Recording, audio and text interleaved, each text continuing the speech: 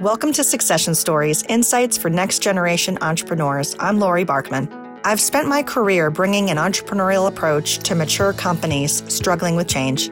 As an outside executive of a third-generation, 120-year-old company, I was part of a long-term succession plan. Now I work with entrepreneurs, privately held companies, and family businesses to develop innovations that create enterprise value and transition plans to achieve their long-term goals.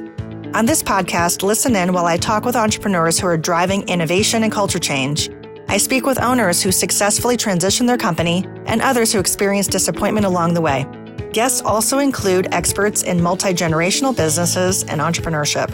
If you are a next-generation entrepreneur looking for inspiration to grow and thrive, or an owner who can't figure out the best way to transition their closely held company, this podcast is for you.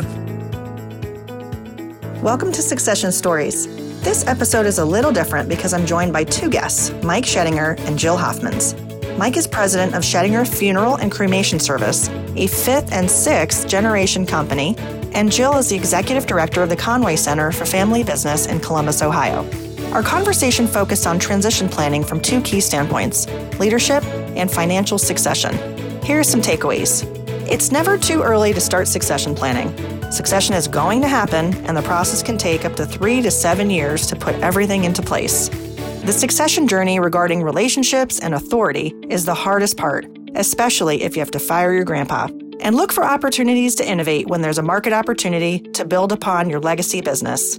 Thanks for tuning in, and I hope you enjoy the show.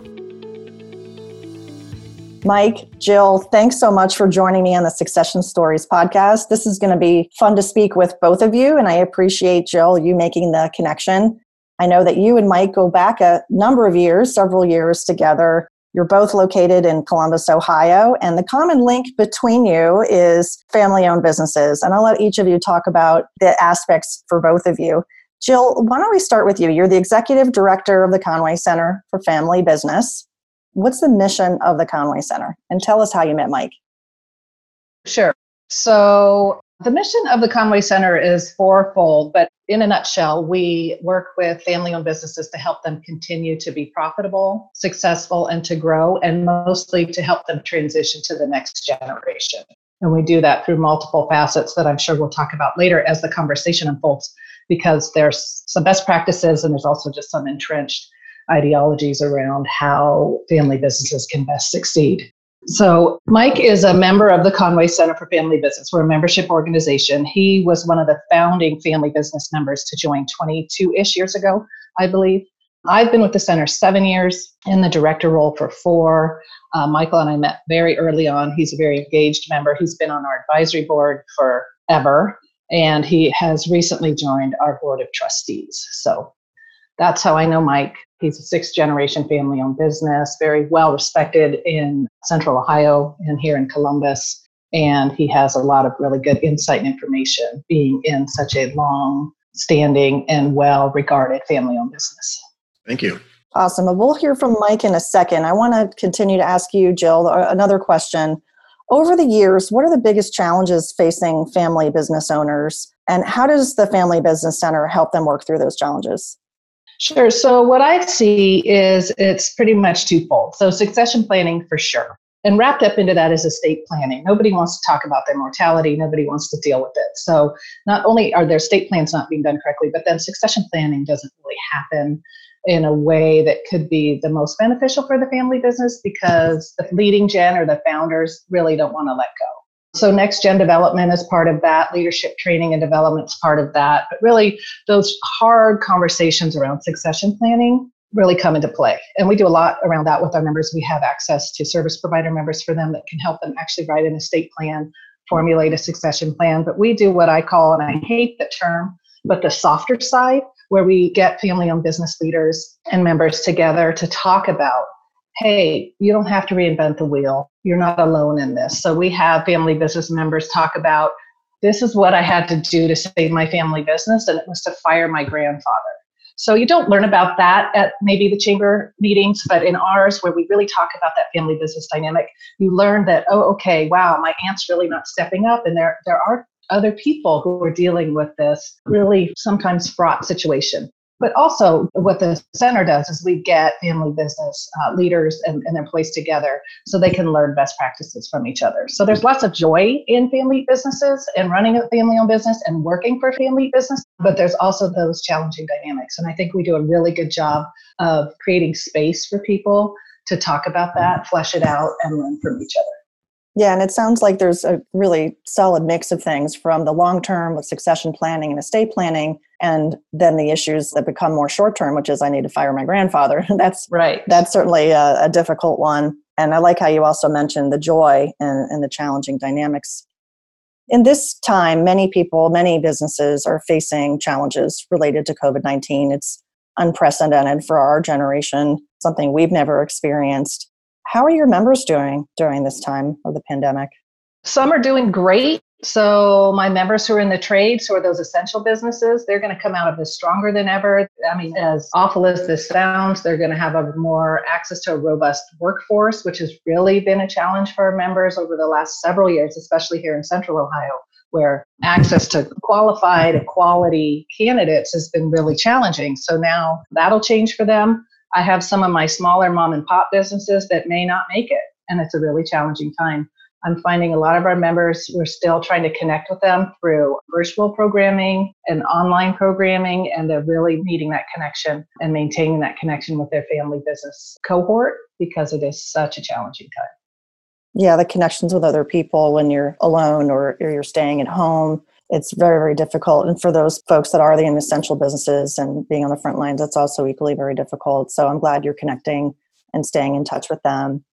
Mike, you're the president of Schettinger Funeral and Cremation Service, a sixth generation entrepreneur, which is pretty fantastic. I understand that your family's business was started in 1829, which is incredible. That's an impressive succession story. I'd love for you to tell us about the business. Well, our founder came to America in 1829, but he did not start our business until 1855. And he was a wood craftsman. He was a carpenter and a cabinet maker, and he would make cabinets and furniture. And the population of Columbus was about 6,000 people. And when somebody died, they would say, "Hey, Philip, will you stop making your cabinet and make a coffin?" And he would do that. And as Columbus grew, he started making more coffins than anything else and became the local undertaker. So we have evolved over 165 years now into one of the largest privately owned funeral homes in America. We have 15 locations. We are building our 16th as we speak right now. And I have a brother and a cousin in the sixth generation with me. My father and my uncle still come to work every day, but are retired.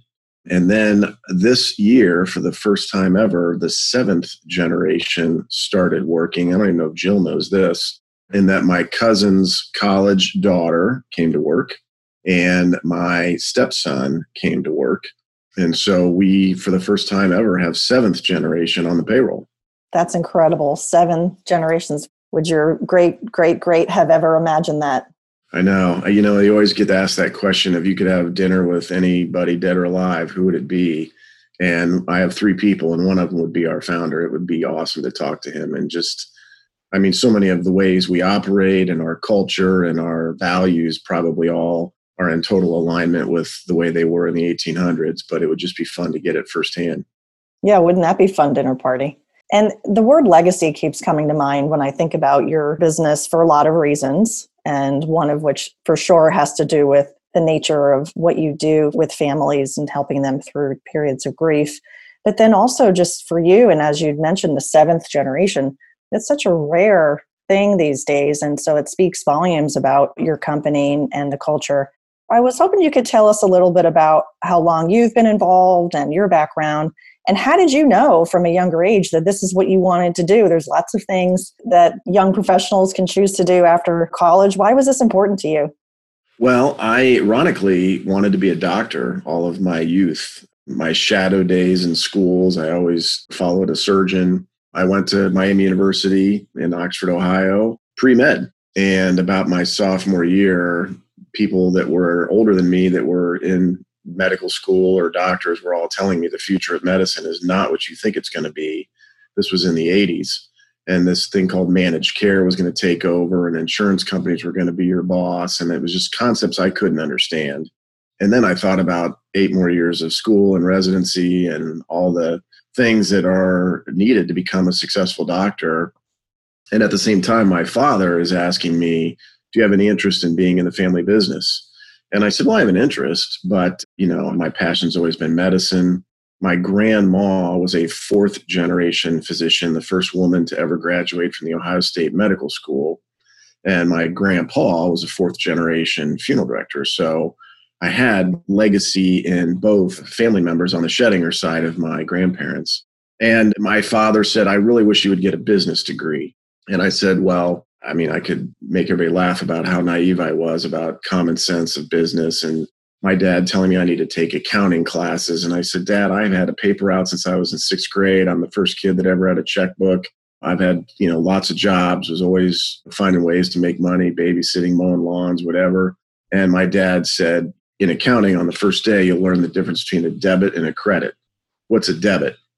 And I thought, I've never heard that word before, but I'd make up a pretty good answer. And I started talking about how when you owe people this and that. And he said, no, that's debt. This is debit. Well, fast forward a couple of years, I changed my major to business. Very thankful I did. He actually knew what he was talking about. And on the first day of accounting, they told us what a debit was. And I remember calling him that night and explaining it to him, and he just laughed. So I'm now getting ready to graduate from college. And Dad said, I'm not pushing you in the business. I want this to be your total decision without any pressure, but I just need to know if you are or aren't. And I said, well, I'm interviewing with companies like Hyatt Hotels, Procter & Gamble, just some of the big companies that came to Miami and recruited. And the going rate for people getting hired is about 30 to 35,000. If you get a really good job, you can make 40 at a Procter & Gamble or something like that. But that's the 1% that get those. And I'm not saying I would get that, but what would my pay be at the funeral home? And he said, well, we start our apprentices at 23,000. And I said, well, that's a problem because I could make a lot more money somewhere else. And he said, then go do it. So that bluff didn't work very good for me. And he told me, I'll obviously be taken care of, but I'm not going to get any special treatment just because I'm a Schettinger. And I made the decision to come into the business, did my apprenticeship, and for 30 years now, have never looked back. It's a wonderful job. The ability to create healing experiences for families on their worst days of their life are just a wonderful thing to do. It is, as my friends call it, a glorious burden, because everyone in town knows our family name. We have a strong brand, being around that long, being citywide. And so I learned that lesson early on when I was 17 years old and was driving 45 miles an hour in a 35 mile an hour road. And someone called my mom and said, Michael is driving 10 miles an hour over the speed limit because they know my license plates. And I thought, well, shoot, I need to get rid of those license plates. But it is a wonderful thing to have our business. Right now, it is tough. I don't want to get too off track, but my frustration now is with the virus limiting the amount of people that can gather for a funeral. I am really struggling with watching our families not be able to receive. The whole reason we have funerals is for the community to support you at this time of grief. And they're not able to do that. They can't hug you. There's just no physical interaction. And we need that. Yeah, you can call and check up on them and try and deal with them on an emotional level. But a large part of the healing that goes on is the physical. And right now, we're not able to do that. Yeah, and that is a really sad part of many sad things happening right now. It's interesting how you called the business that you're in a glorious burden. It is somewhat of a small fame that you probably have in your community for good reasons, but also because of the notoriety, as you mentioned, because of the longstanding legacy of your family's business. I was curious to learn a little bit more about that in terms of the continuity from one generation to the next. It's not an easy thing. It probably takes planning and structure. And I was curious if your company has a family council or a family board and how they make big decisions like leadership succession. Yeah, I learned early on. I thought the term succession planning was pretty common sense, but I learned early on by being a part of the Conway Family Business Center that there's 2 elements to that.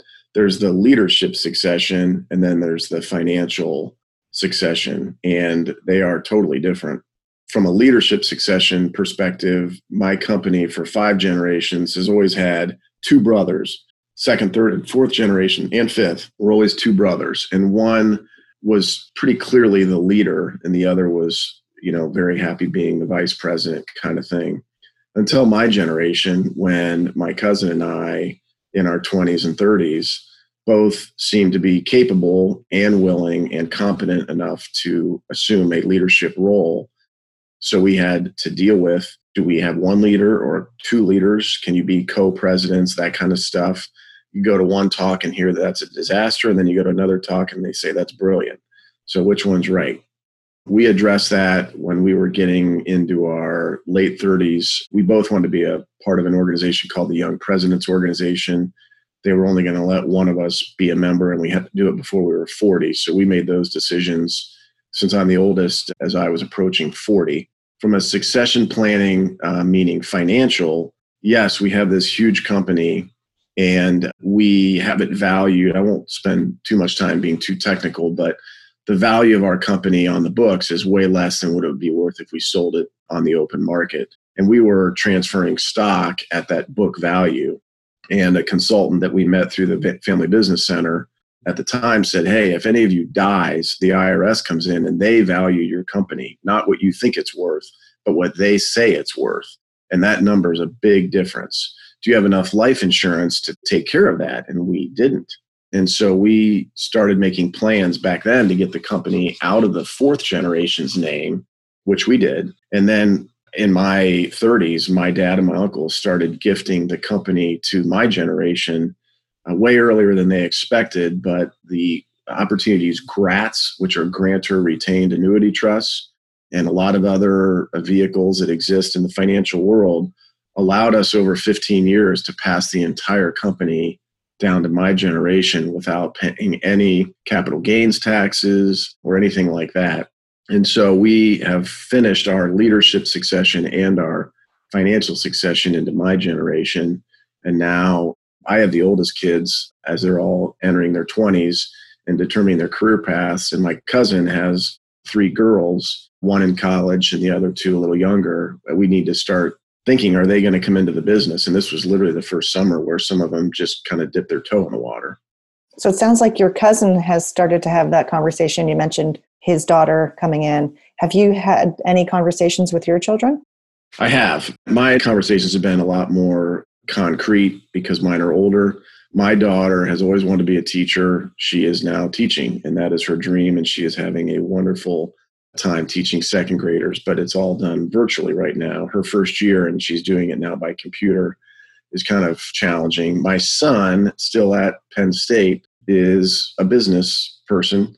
He may come in. My wife thinks he'll come in. I don't know. So, and my cousin says his 3 daughters have no interest.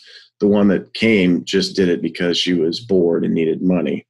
So we'll see if she actually liked being around it, exposed to it. It'll probably be 3 to 5 more years before we have a good way of knowing if anyone's interested or not. Jill, is there anything that you have in terms of your experience here you want to add in? So the transfer of ownership, we say, is the easiest part. You sign over a piece of paper, done. You're an owner on the paper. He's talking about GRAT, life insurance, all that. But transfer of ownership is easy.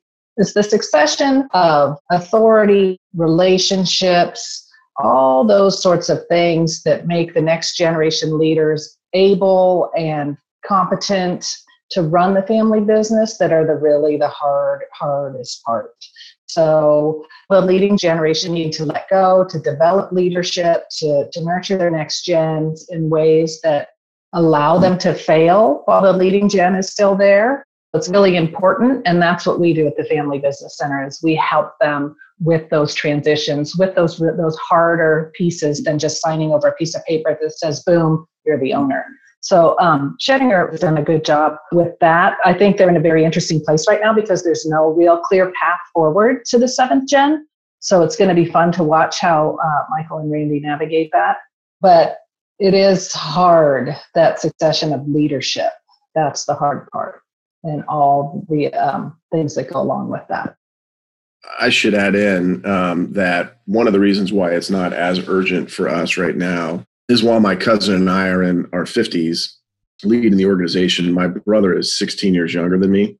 And so if something happens, we have a person in their 30s who, is a family member. So that's why it's less critical for us.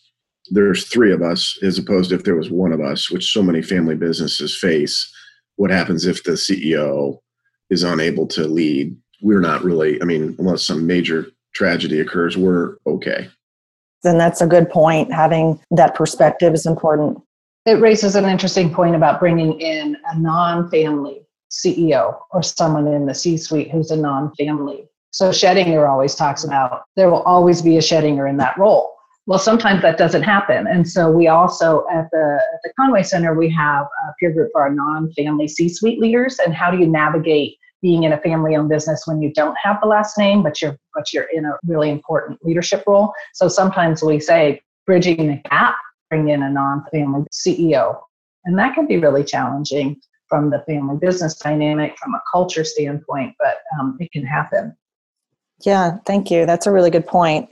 Mike, so the name of your family's business sort of says it all when you talk about what the family does in terms of family funeral services and cremation.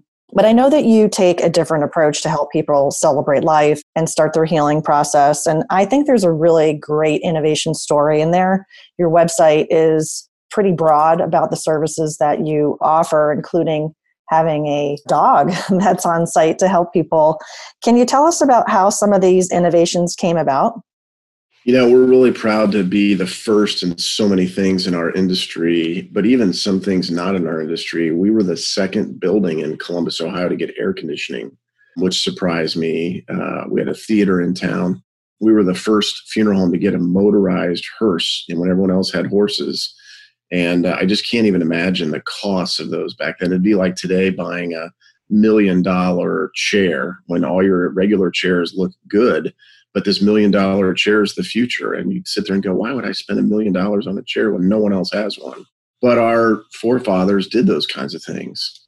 And my father started the pre-planning concept in the 70s. We were the first funeral home to webcast and live stream funerals. We have 3 grief therapy dogs. Funeral celebrants is a huge part of our business where a family does not have a minister to officiate the service. In the old days, when I started in the 80s, 3/4 of our families had a pastor that they had a relationship with. Today, when you say to a family, who is your pastor? They might say, well, my cousin's brother's girlfriend's uncle is a minister in Indianapolis. Well, that person doesn't know the life that was lived. So we have these funeral celebrants that really learn about the life, create a themed funeral to honor that life, and just do amazing jobs. They're my favorite thing in our company is our 2 celebrants. But just making the shift for us, knowing that the grief support, the emotional element of experiencing a death was always outsourced to the clergy. They were your pastor. They helped you get through this. They helped you get through divorce. They helped you get through bankruptcy, all the losses we experience in our life.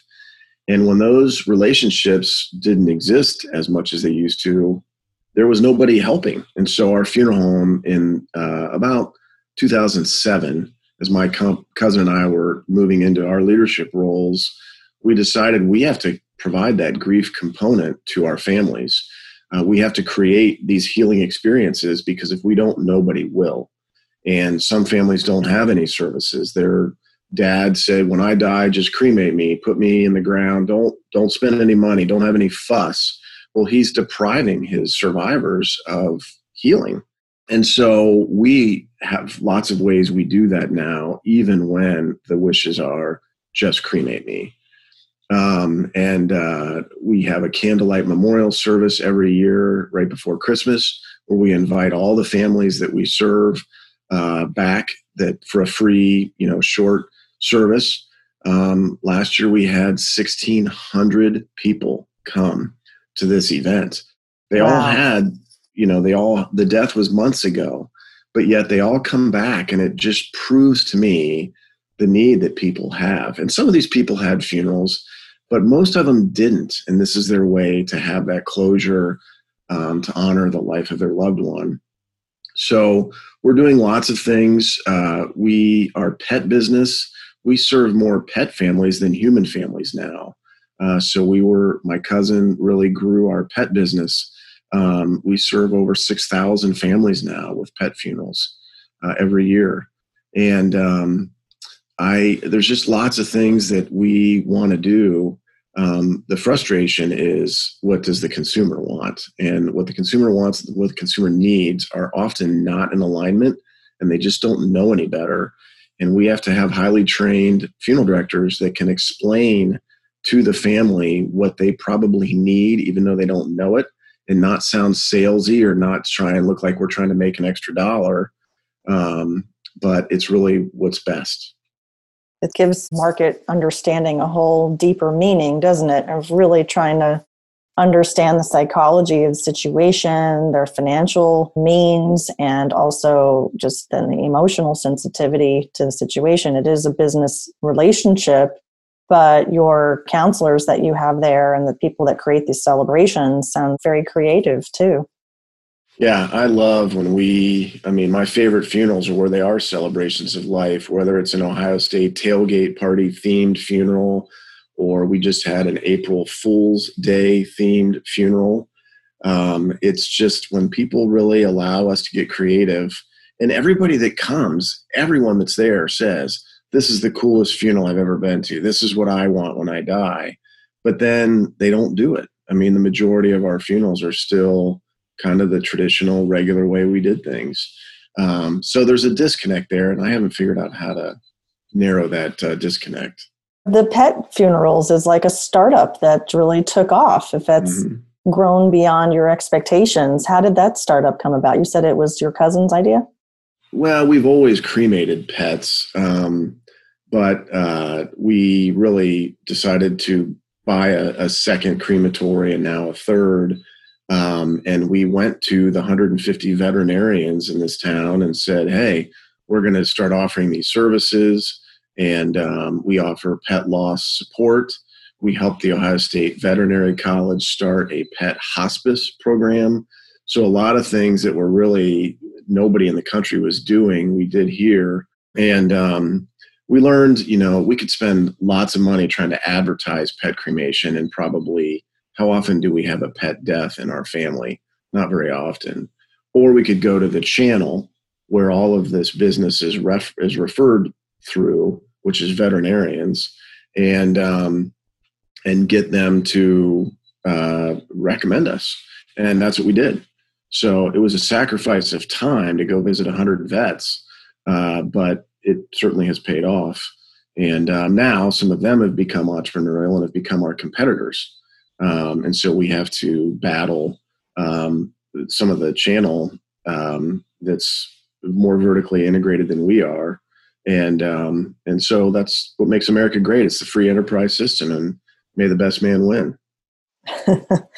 Yeah, I think that's a really interesting example of developing the channel. I'm glad you brought up the pet piece, Michael, because there is a lot of innovation, even for a 165-year plus family business. And also you do a lot around the green burial and cremation issues right now too, don't you? Mm-hmm. I feel like that's something new and innovative that Schrodinger has gotten out in front of. Yes. When the concept of green burials or environmentally eco-friendly funerals started becoming known, I reached out through contacts I had that, we would like to be a part of this. And they actually formed a green burial council, and they charged $250 to join. And I thought, well, who knows how that $250 will go. And they sent me a press release, and I customized it to my market, and I sent it out. And within 48 hours, I had 2 interviews on TV, 2 interviews on radio, 2 newspapers. I mean, it was a home run from a publicity perspective. Everyone's like, wow, this is great. We're going to be so environmentally friendly. And a green burial is basically no embalming. The body goes in a biodegradable casket, is buried in the ground without a burial vault.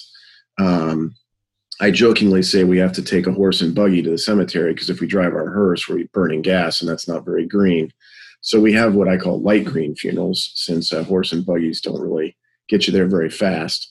But all this publicity was fantastic, and we do about 4 of these a year.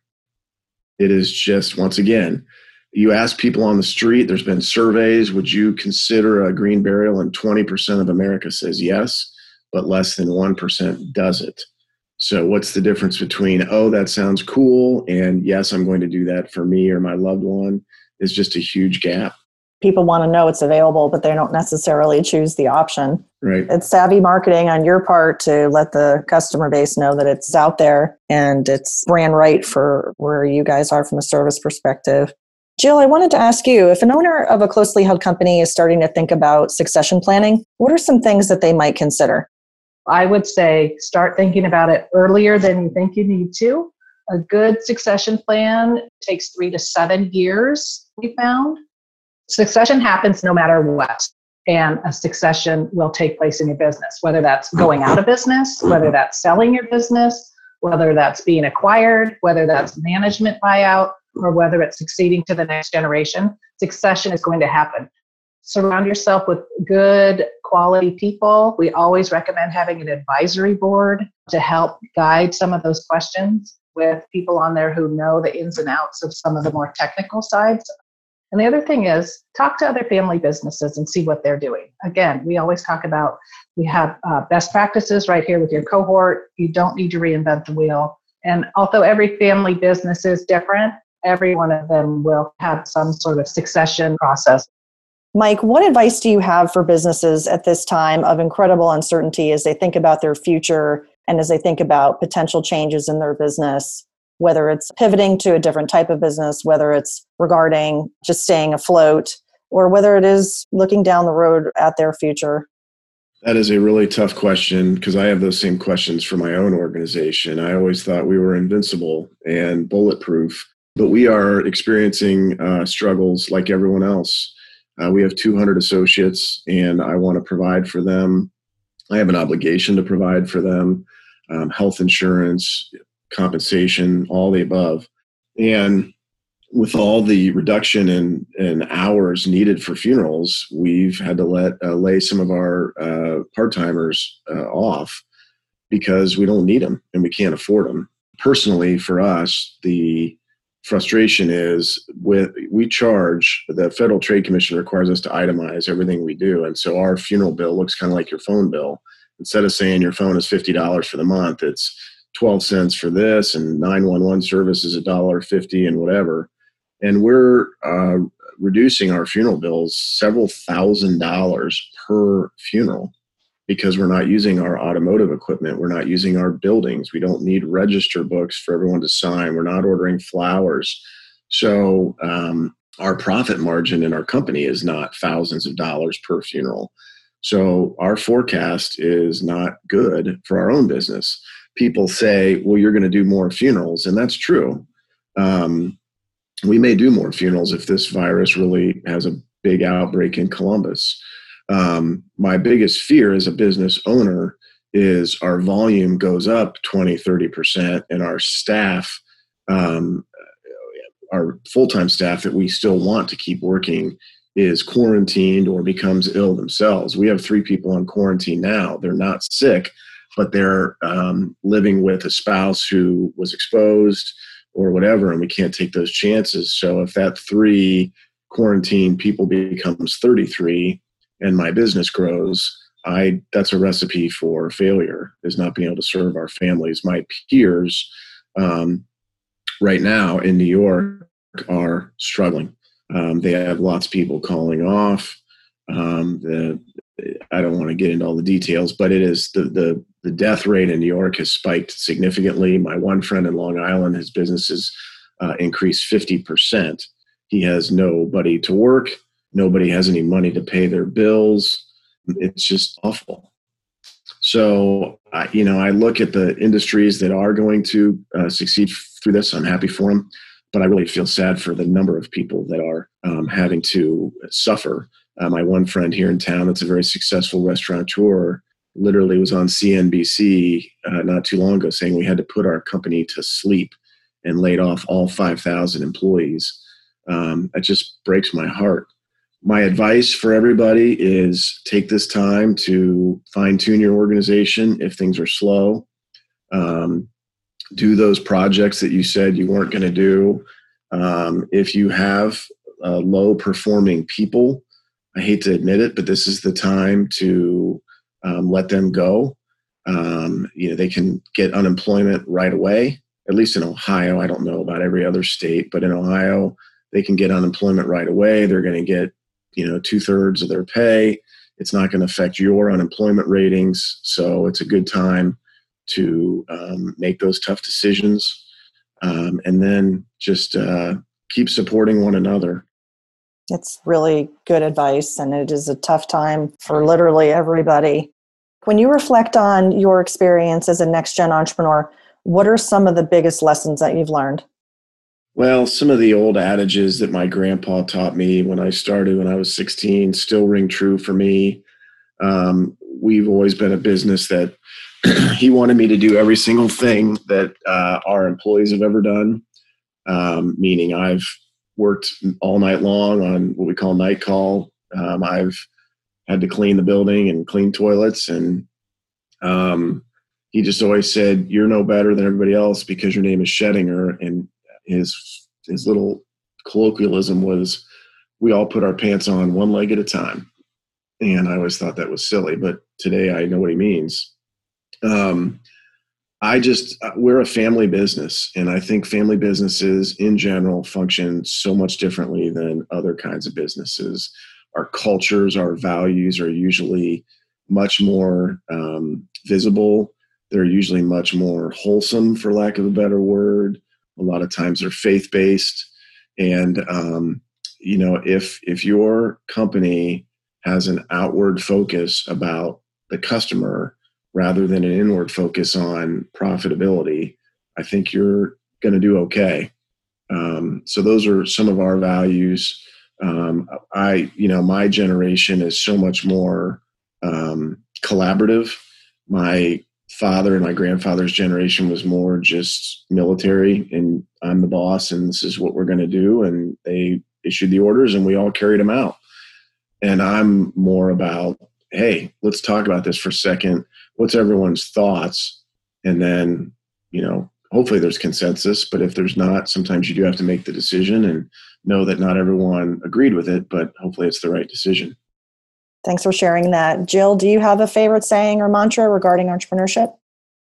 I have a poster on my wall that greets me every time I come into my office, and it says, "Good morning, sunshine. The only way to find out if it will work is simple. Do it."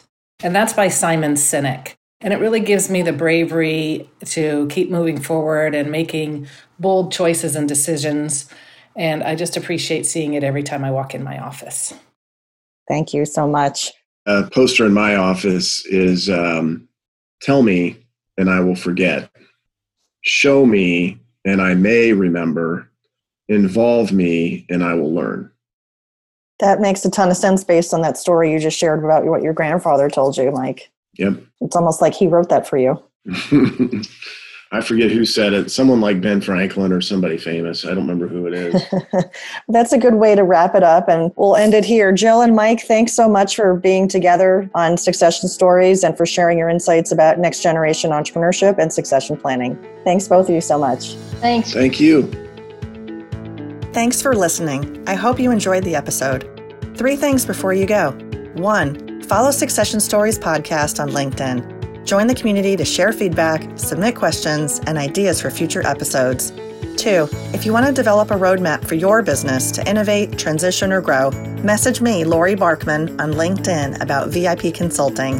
And 3, if you enjoyed the episode, hit 5 stars in Apple Podcasts and share with friends in Good Pods.